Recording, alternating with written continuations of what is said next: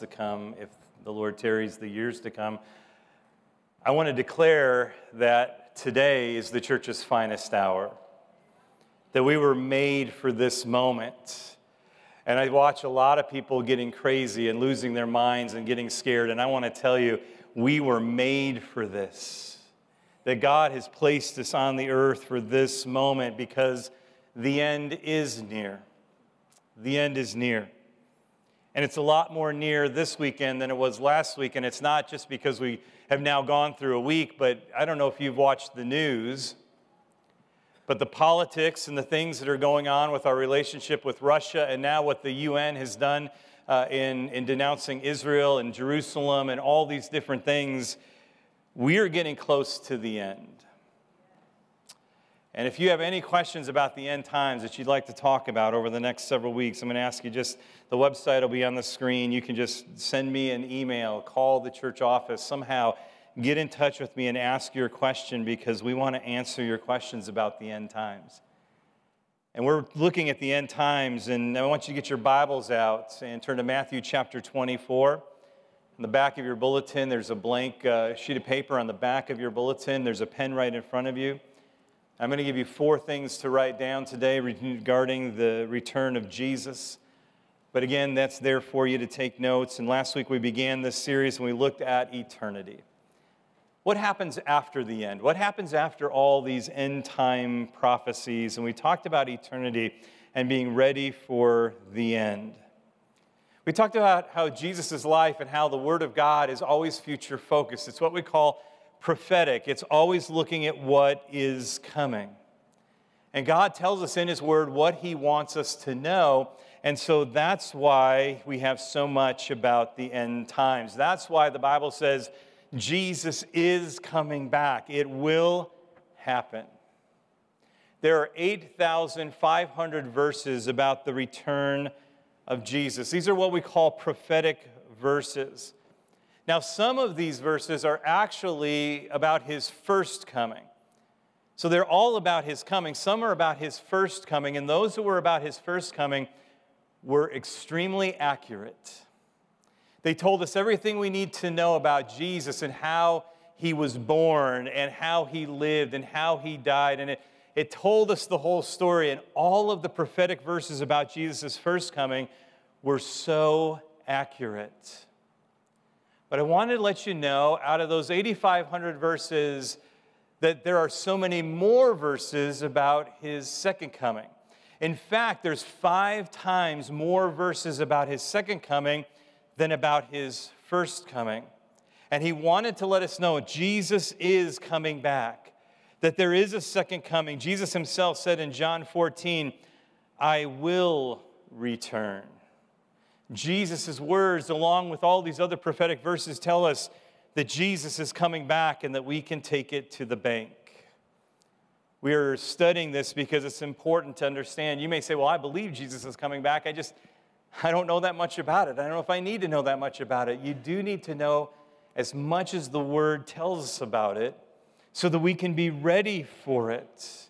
And that's why we're taking these weeks to talk about the end time. So how will we know when it is the end? What are the signs of the times? And in today's passage, I want to look at what's going to take place from now up to the tribulation.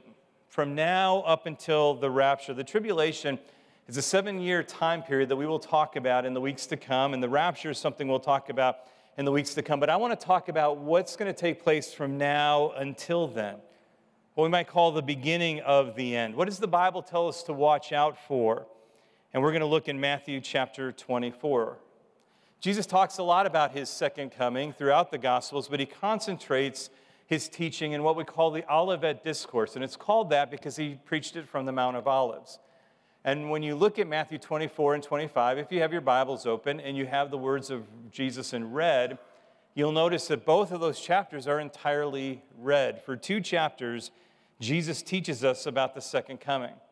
And we're going to begin in chapter 24 and look at all the things He tells us about prior to the tribulation. So we're going to begin at verse 3. Matthew chapter 24, beginning at verse 3.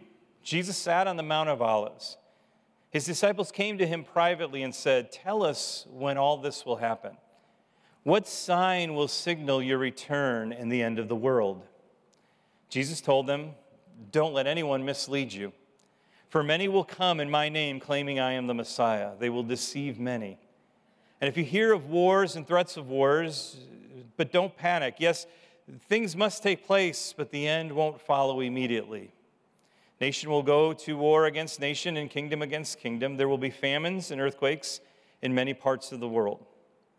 But all this is only the first of the birth pains, with more to come. Then you will be arrested and persecuted and killed, and you will be hated all over the world because you are my followers.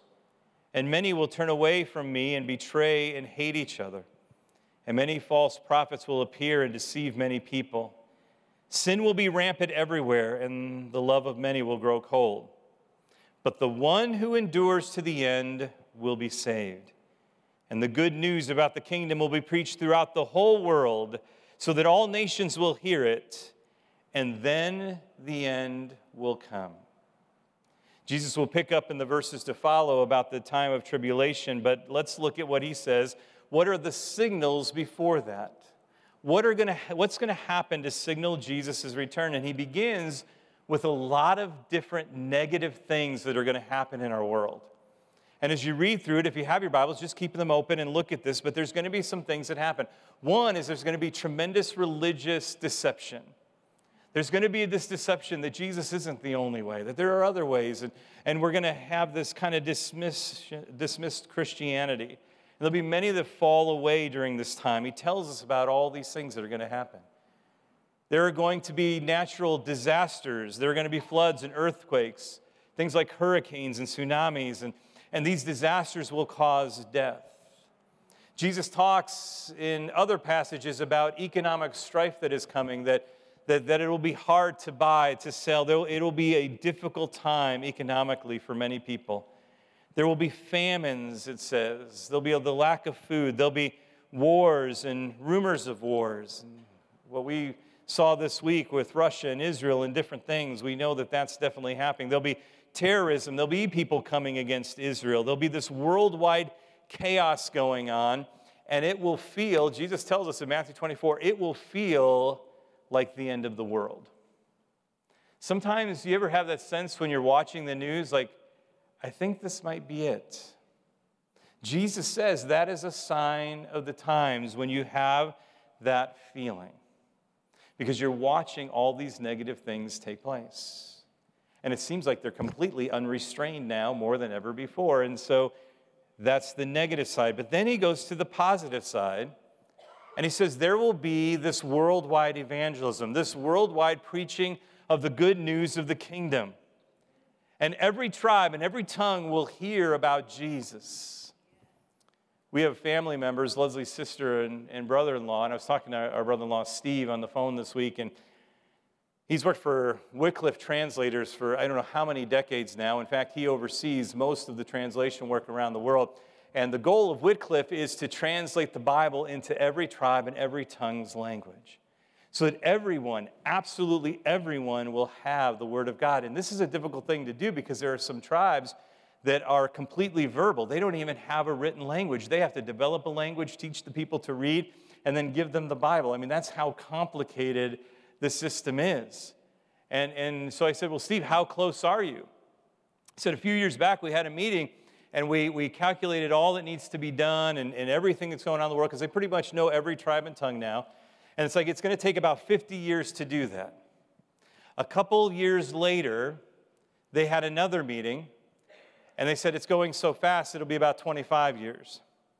They just had another meeting a couple years after that, and it's already down, like it could be within the next few years. And what's happening, he says, and this was his exact words, I wrote down from our conversation. He says, Daryl, we're finishing the task. He said, and it's supernatural too. He goes, we're seeing supernatural cooperation and partnerships like never before. He said, something's happening in the world where Christians are beginning to work together, and we're going to see the Bible in every language. That's why as a church, we've been committed to missions from day one, and we will always be committed to missions because Jesus says we want everybody to know the good news. Revival is happening all over the world. You may not hear it here in America, and you may look at our nation and go, man, this isn't going well, but I want to tell you that there is revival happening all over the world, unprecedented revival. There's said to be more Christians in underground church on Sunday in China than there are U.S. citizens. That in Asia and Africa, there are revivals happening where entire communities and people groups are coming to Jesus. There is a revival that is taking place all over the world. But there's also this intensified opposition, hatred, persecution of the church across the globe.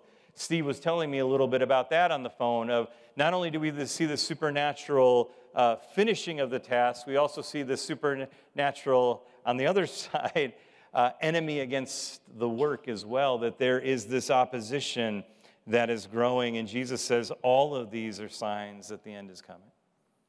All of these are signs that the rapture is coming, that the tribulation is coming.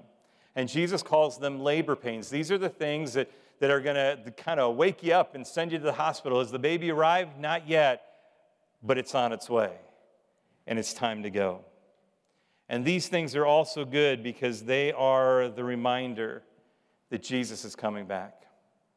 Sometimes in our lives we get comfortable, and life is good, and we seem like we're sailing along, and then all of a sudden some tragic thing happens, and it's one of those wake-up calls. Yeah, this isn't my home. It's not all good yet. Jesus hasn't come back and made everything new. It's these tragic things that Jesus talks about. These things are going to happen to us, and they're just reminders. Yep, Jesus isn't back yet. The world hasn't been set right, and we need to get ready.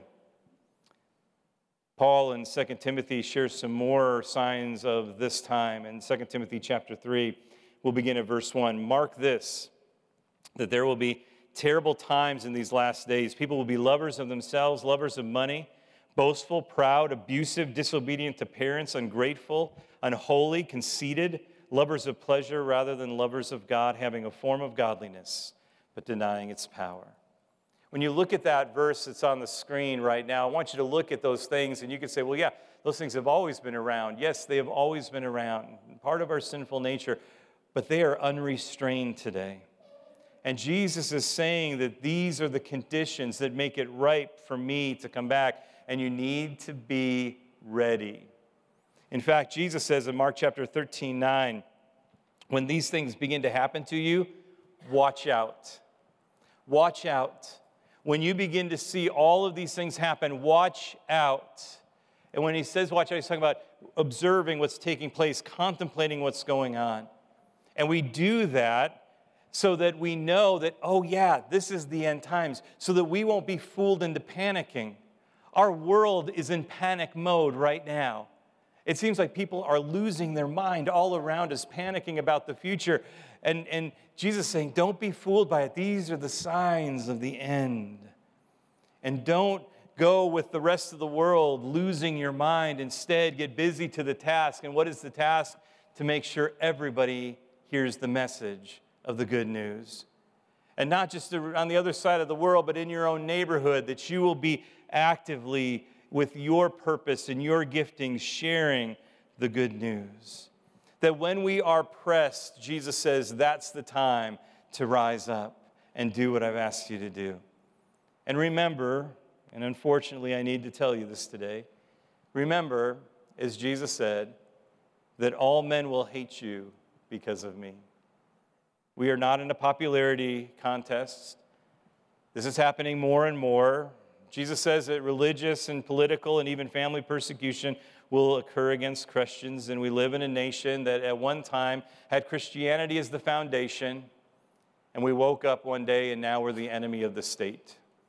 Something has happened, something has switched, and Jesus says this shouldn't surprise you. This is part of the end. And in fact, it shouldn't shock us and we shouldn't panic. Instead, it should motivate us to be the light of the world, that in the darkness we shine our light. And we pray that revival comes. We pray that the revivals we hear about on the other side of the world come to America. But if they don't, it doesn't mean we stop. We keep shining our light. Because he says, those who endure to the end will be saved. I am with those. I give them victory. I will be with them all the way until the end. And so what is this passage teaching us? 4 things today. 4 things quickly today that we learn. The first is this: bad things are coming, but don't let them consume you. Bad things are coming, but don't let them consume you. Our focus needs to be on what Jesus is doing in and through us and in this world, not on how crazy our world is getting.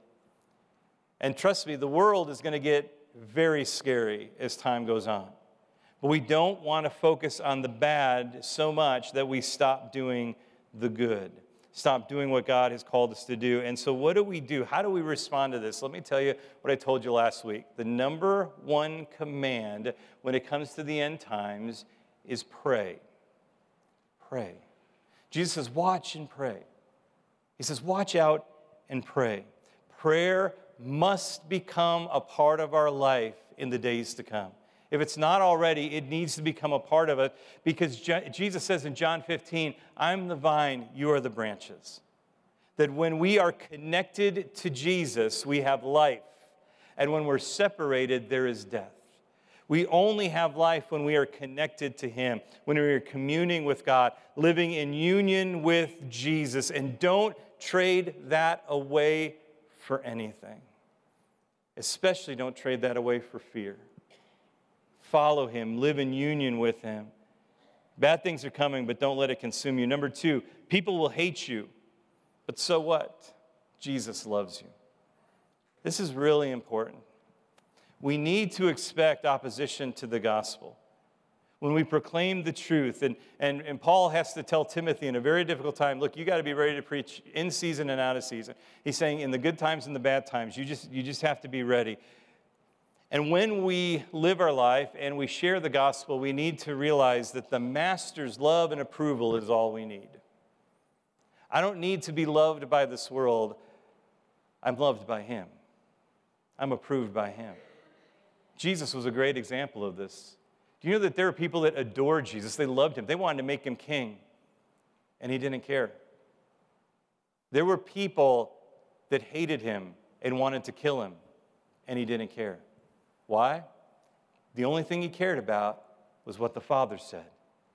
This is my Son, who I love, and I'm well pleased. That's what Jesus lived for. Jesus said, I didn't do anything except what the Father told me to do. I didn't say anything except what the Father told me to say. That was the only approval He needed. And I want to tell you today, Jesus loves you. He smiles on you. You have His approval. You do not need this world's approval. Live for the approval of Jesus. And then His power, His presence will be there to rescue you in your life. Number 3, there is an end to the madness, and it is Jesus. There's an end to the madness, and it is Jesus. The world will not go on forever and ever like it is. In fact, we look at the world and say, man, how can it just keep going? It's getting worse and worse, and all these things are happening. How could that be? And God's not going to put up with it forever. He is coming back. Jesus is coming back. And in a few months, we'll be in Christmas time, and we'll be singing Christmas carols, and we will sing Joy to the World. How many of you love Joy to the World? There's just something about singing that. I love singing that song at Christmas time. It's one of my favorite Christmas carols. The problem is it's not a Christmas carol. It's not about Christmas. It's about the second coming of Jesus.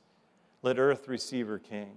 That idea that Jesus is coming. Joy to the world. And as we sing that this Christmas, just remember our King is coming back.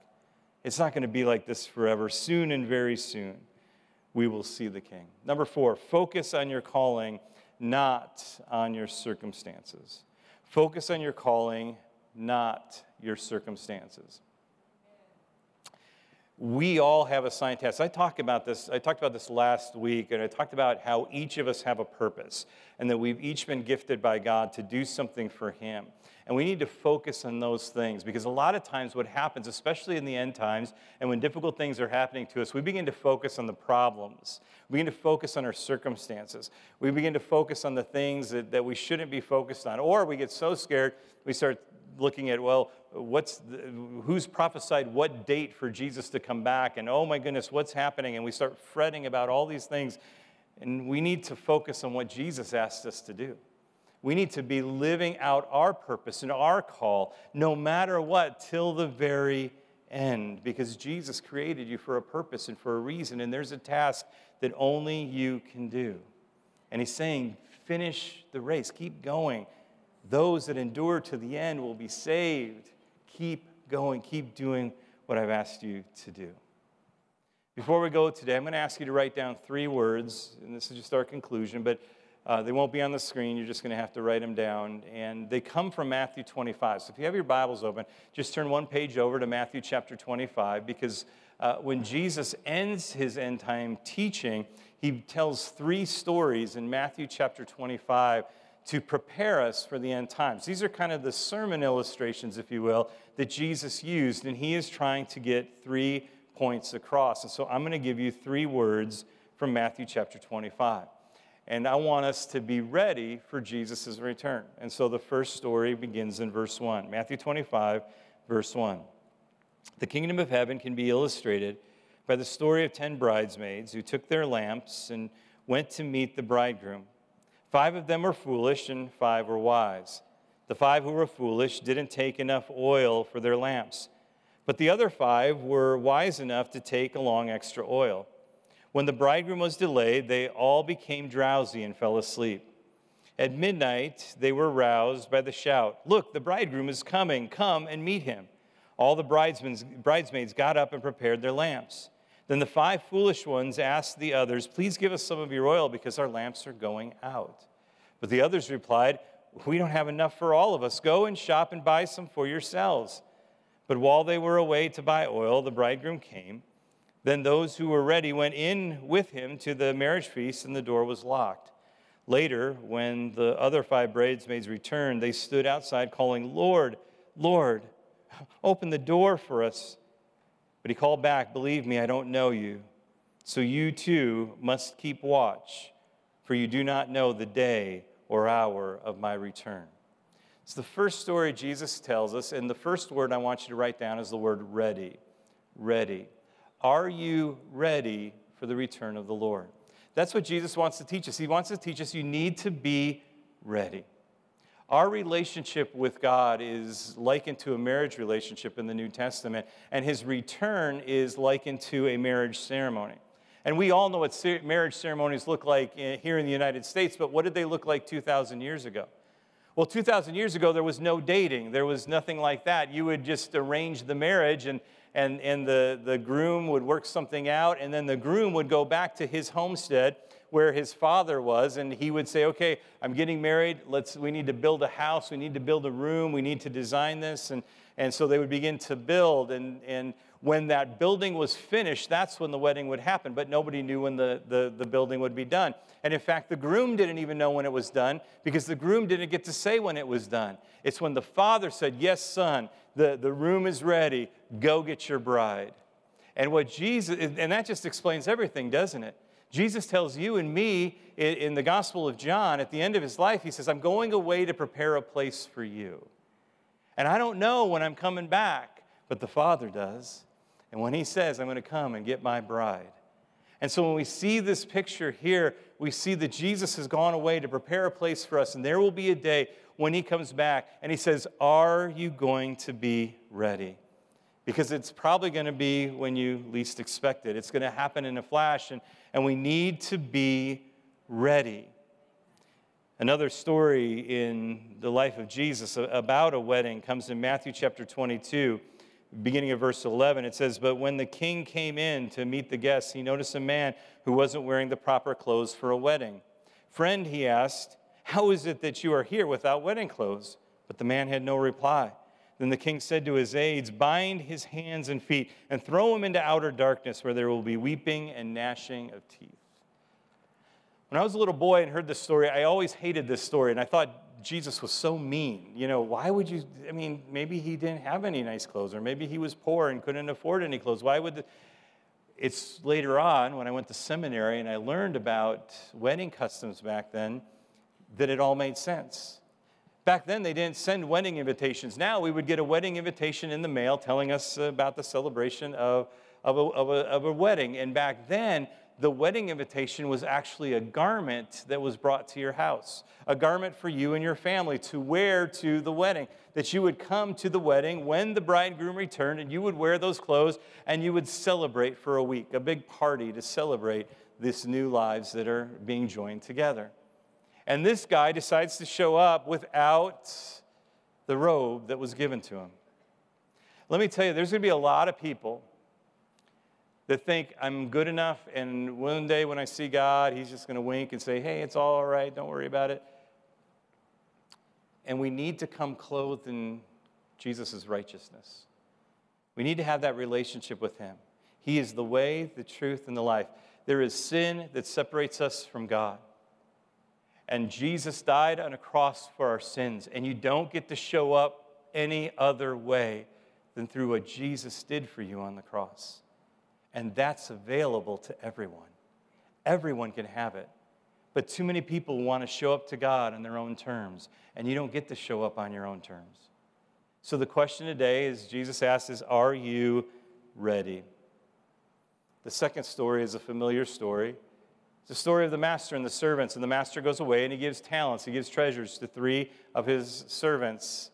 2 of them take those and they expand them and they double them. And when the master returns, they give it back to the master. And the master says, "Well done, good and faithful servant." But there's one servant that digs a hole and buries it in the ground. And when the master comes back, he chides him and sends him away, just as they were sent away from this wedding thing. Why? Because that person wasn't faithful. That's the second word to write down, faithful. Faithful. God is asking you, are you faithful with what I've given you? Are you faithful with what I've given you? Are you ready? Are you being faithful? And number 3, the third word I want you to write down is active. Active. There's a final story. It's the story of the sheep and the goats. And instead of me reading it or telling you this story, I'm actually going to play a song for you. It's by Keith Green. Keith Green, I was a prophetic voice in Christian music, and he died way too young in the 1980s. But I'm going to play this song for you, and I'd like you just to close your eyes and meditate, and then we're going to pray before we go. But are we ready? Are we faithful? And through this song and the teaching of Jesus, as in Matthew 25, are we active?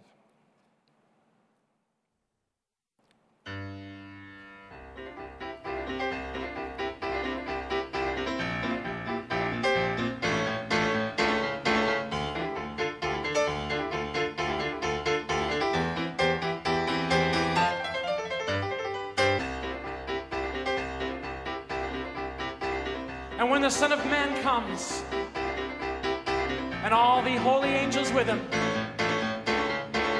then shall he sit on his glorious throne, and he shall divide the nations before him, as a shepherd separates the sheep from the goats.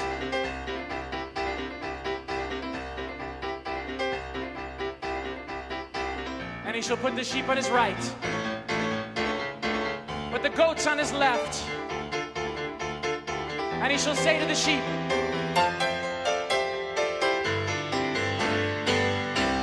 "Come ye, blessed of my Father, inherit the kingdom, prepared for you from the foundation of the world. For I was hungry, and you gave me something to eat.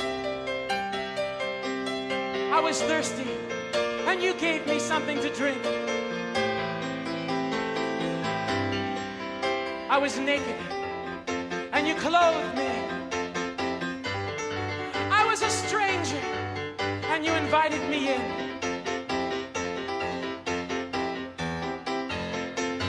I was sick, and I was in prison, and you came to me. Thank you.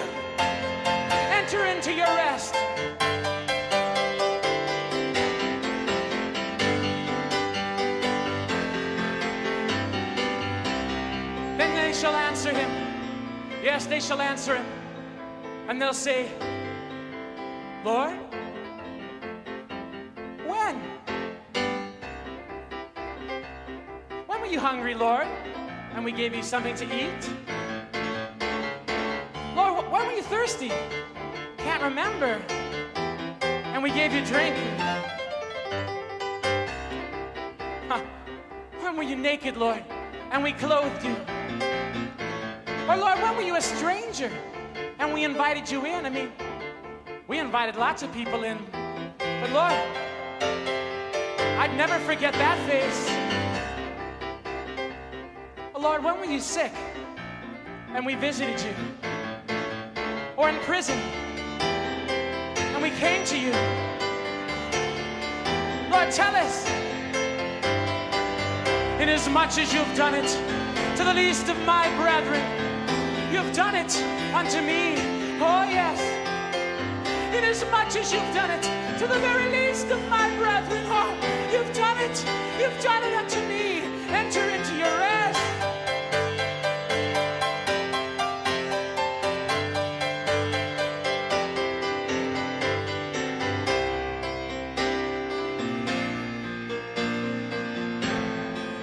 Then he shall turn to those on his left, the goats.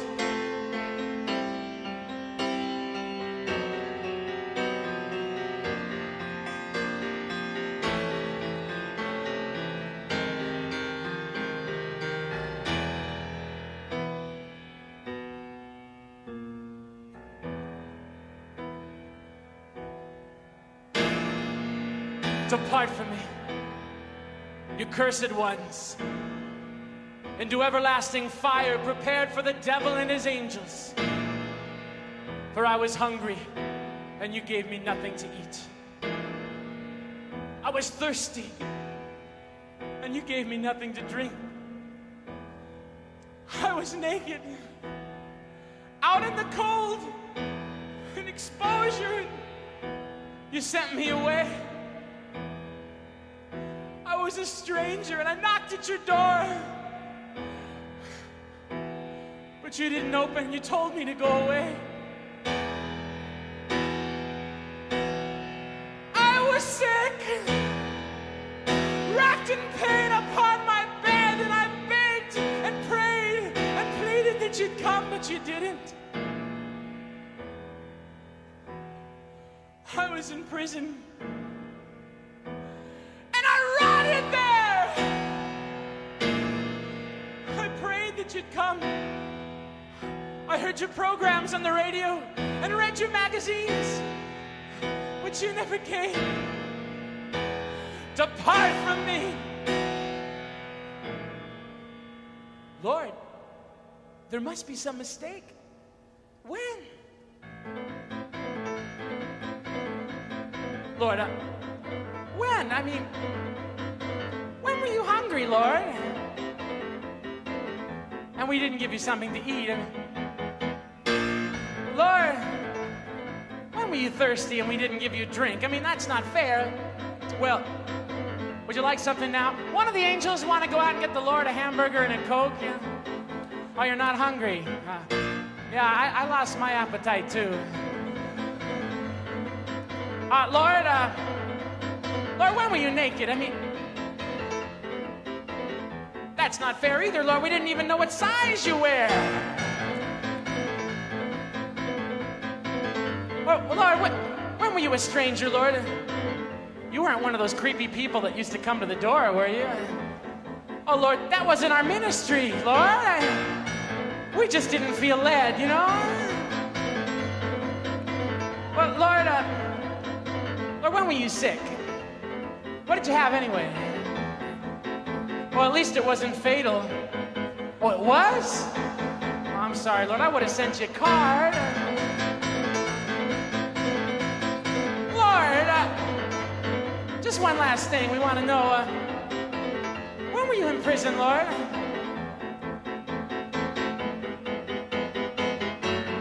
Lord, what were you in for anyway?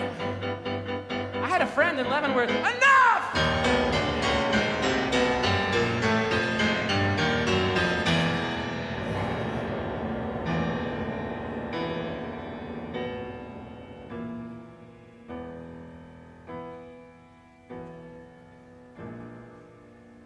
Inasmuch as you've not done it to the least of my brethren, you've not done it unto me.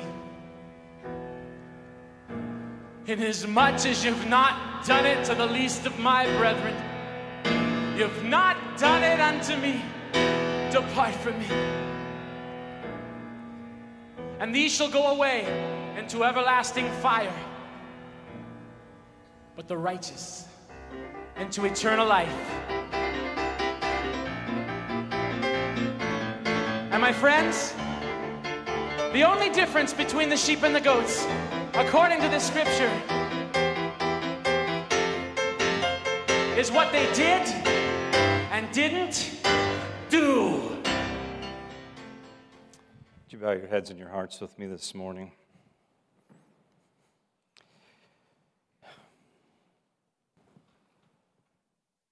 Powerful words from Jesus. Are we ready? Are we faithful? Are we active? Are we doing what he's asked us to do? We need to be ready before the rapture, before the tribulation, before his return. He's saying right now is the day to be ready. Right now is the day to be faithful. Now is the day to be active. Don't put it off. Be ready today.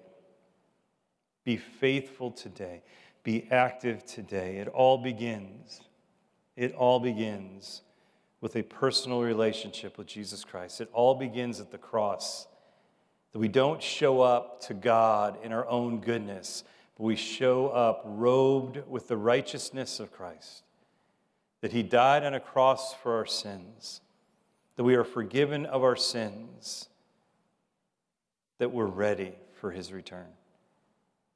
I'm going to lead you in a prayer, and I'm going to ask everyone to pray this so that we can prepare our hearts and be ready for his return. And then allow me to pray for you before we go this morning. But first, would everyone repeat this prayer after me, especially if you want to say, yes, I want to be ready for his return. Repeat these words. Dear Lord Jesus, I know that I'm a sinner. I need your forgiveness. I believe that you died for my sins. I want to turn from my sins. I now invite you to come into my heart and life. I want to trust and follow you as my Lord and Savior. In Jesus' name. Let me pray for you this morning. God, thank you for